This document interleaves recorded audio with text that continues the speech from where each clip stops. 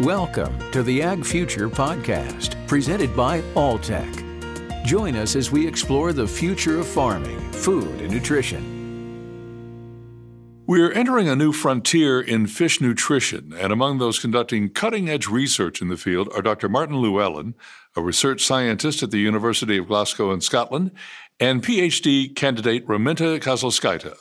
Llewellyn, author of over 50 peer-reviewed research articles, has expertise in salmonid parasitology and nutrition.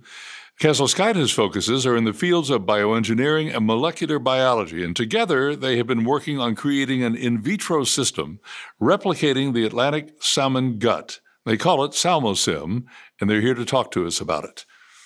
Thank you for joining us. It's nice to be here. Thanks for having us on. So what is the problem that you set out to address resulting in the development of SalmoSim? So Atlantic salmon are a funny old fish. They're a carnivore, and we don't farm many carnivores. So there's a big problem around sustainability of salmon feed, as well as its price. Because what you have to do to feed a salmon is you have to go out, when we first started farming salmon, you have to go out and catch an awful lot of wild fish, grind it up, and feed that to the salmon.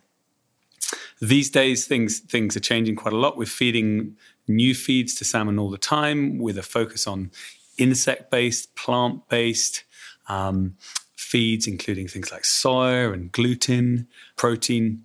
And what this means is we're basically challenging the salmon gut every time with things it's not entirely used to. And there's so many different feed additives and different protein sources out there on the market that there's an awful lot of in vivo testing. That means testing of salmon to see what they're happiest on, what they're healthiest on, what they grow best on. And essentially, we've built this system to act as a kind of pre-screening tool. Because these trials are really expensive and there aren't many places to do them. So it's a massive bottleneck. So you're looking at, estimates for a single trial of around 150,000 UK pounds, maybe $200,000, just to try a couple of different ingredients in a seed cage to see whether your fish are going to perform well on your feed. So what we've developed the system for, as well as to do pure science, because we're from the University of Glasgow, we're not strictly a kind of commercial entity.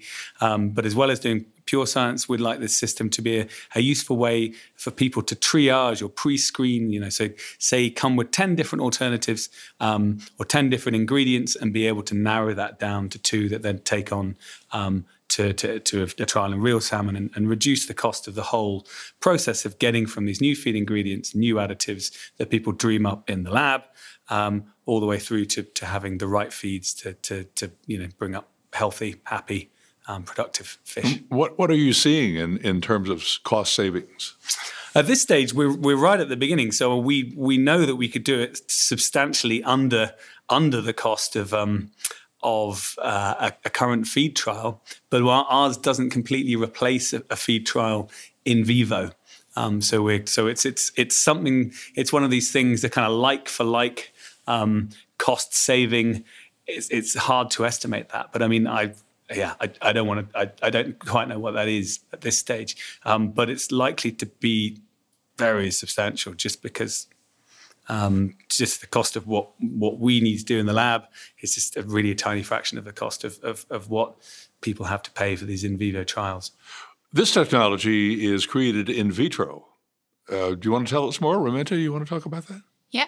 So what we do, we literally just transfer all the salmon gut inside the lab. So we have 3 bioreactors that represent 3 different salmon gut pieces: stomach, pyloric cecum, and midgut. So it's similar to us humans, like stomach, small intestine, and large intestine. So what we do, we literally just take bacteria from these 3 different gut compartments and transfer them into 3 bioreactors or jars. And then we set the right conditions and we get it running. I was going to ask you what it looks like in the lab, but I guess you just described that. Yeah. So it's just literally we have a feed bottle, we have 3 bioreactors, and then we have waste, and it's continuously going. In other words, we just use SalmoSim to produce really expensive salmon poo. Okay. If you could kind of expand on that and give us an idea of how, in a practical sense, how this tool is used. So first I'll tell you what a bioreactor is as well. So a bioreactor is like a very fancy fermentation vessel.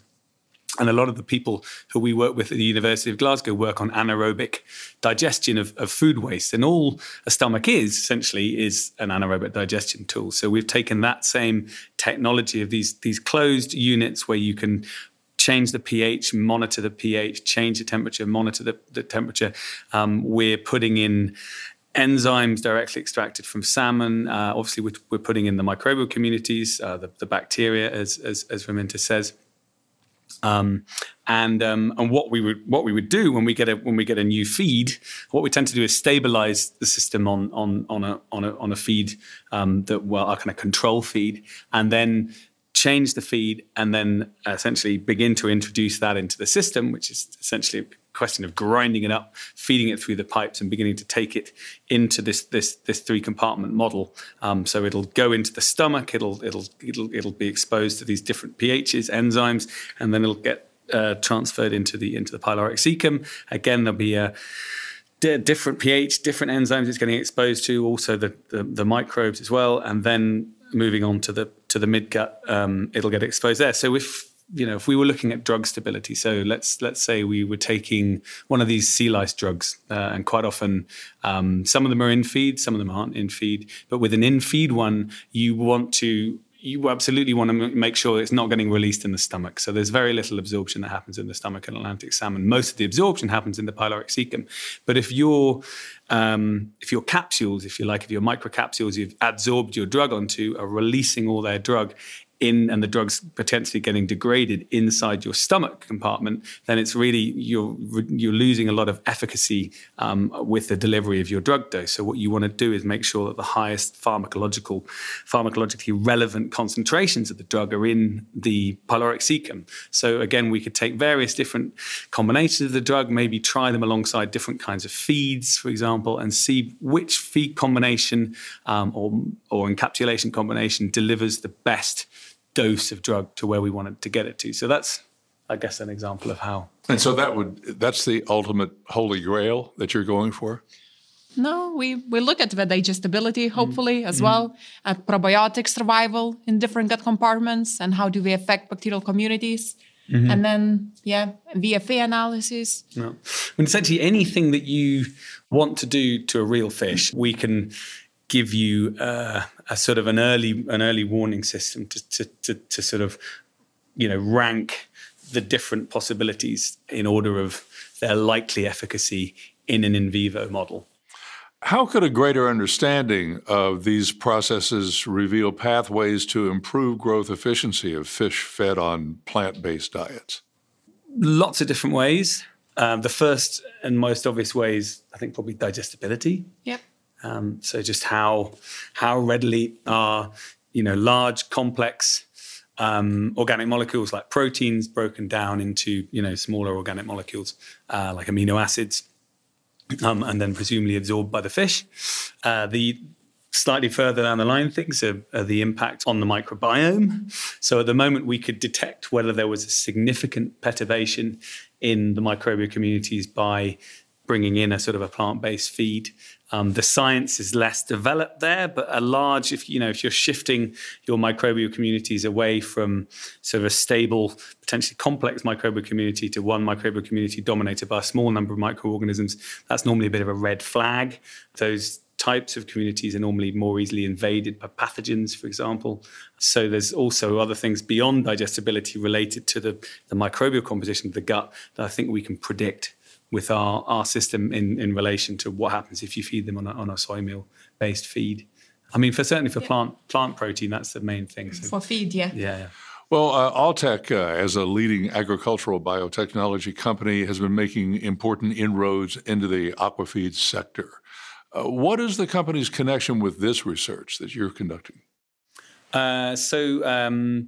We were dreaming this idea up about 3 years ago, and there's a guy called John Sweetman and someone else called Philip Lyons. Right. And these guys have both been working in aquaculture for a long time, and I was interested in this initially as a tool to understand what are the ecological processes that underpin microbial community assembly. So why are microbiomes like what they are from a pure academic perspective? But talking to these guys, and actually this kind of conference where industry and academia are brought together, and you get these kind of lovely kind of link-ups and potentially explosive, disruptive combinations. Then we got to talking about this. They were enthused. They saw potentially some of the early promise for some of the applications I've just described to you. And so Alltech very kindly funded a PhD student, and that's Raminta. So Alltech have been really a major catalyst for actually getting this idea off the drawing board into reality. And Raminta's the person who's actually, then actually made that reality happen, which is, I never believed we'd get as far as we have today. So that's, it's all Raminta's hard work. I'm really interested in something you just said too about this conference and how it brings together industry and academia. Have you seen sparks fly this time?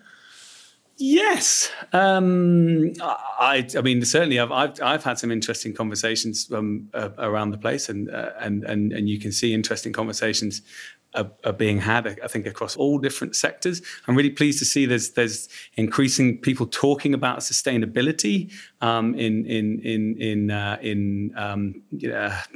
livestock production. That's all the way from aquaculture to chickens and beef, et cetera. I'm particularly impressed by how far and how much industry is recognizing that as important within aquaculture sessions. So I sit within my aquaculture sessions, having sat in a few other sessions, and I really think we in Aqua, I don't want to blow our trumpet too much, but we're really thinking about, is what we're doing sustainable? We've got these brilliant feed conversion ratios compared to huge amounts of other, we're down at FCRs of 0.8, whereas, poultry, I don't know, but they're around 3, and we're talking about ingredients. Where are they coming from? We can't rely on marine protein. So, there's a real kind of environmental responsibility, I think, that is there in the aqua sessions. And I really hope it's sort of building in the other sessions too. So, I think so. There's been lots of really good open discussion around that here, which has been really encouraging, I think. Yeah, I think it's safe to say that sustainability has quickly become something of a watchword or a guide star for Dr. Mark Lyons. Mm-hmm. Yeah, that's right. What's beyond this research? Are there uses for this technology in other species, do you think? Yeah. Definitely. It's just time to validate and to see what is happening inside of a salmosim or other species are representative of what happens in real in real fish. So just time and money. Yeah, but it's definitely possible. Yeah, so we're taking about 2 years to get this far with Atlantic salmon, but we've learned an awful lot along the way. So I do think it is transferable, but like Raminta says, it just takes time. It takes time. Yeah. Mm-hmm. So, and resources. Yeah, you could apply it to tilapia. You could apply it to trout. Trout. You could just bit of time, bit of resource, and demand, really. Dr. Martin Llewellyn, a research scientist at the University of Glasgow in Scotland, and PhD candidate Raminta Kozlowskaite. Thanks for listening to another episode of the Ag Future Podcast, presented by Alltech. For show notes and more episodes, visit alltech.com/agfuture.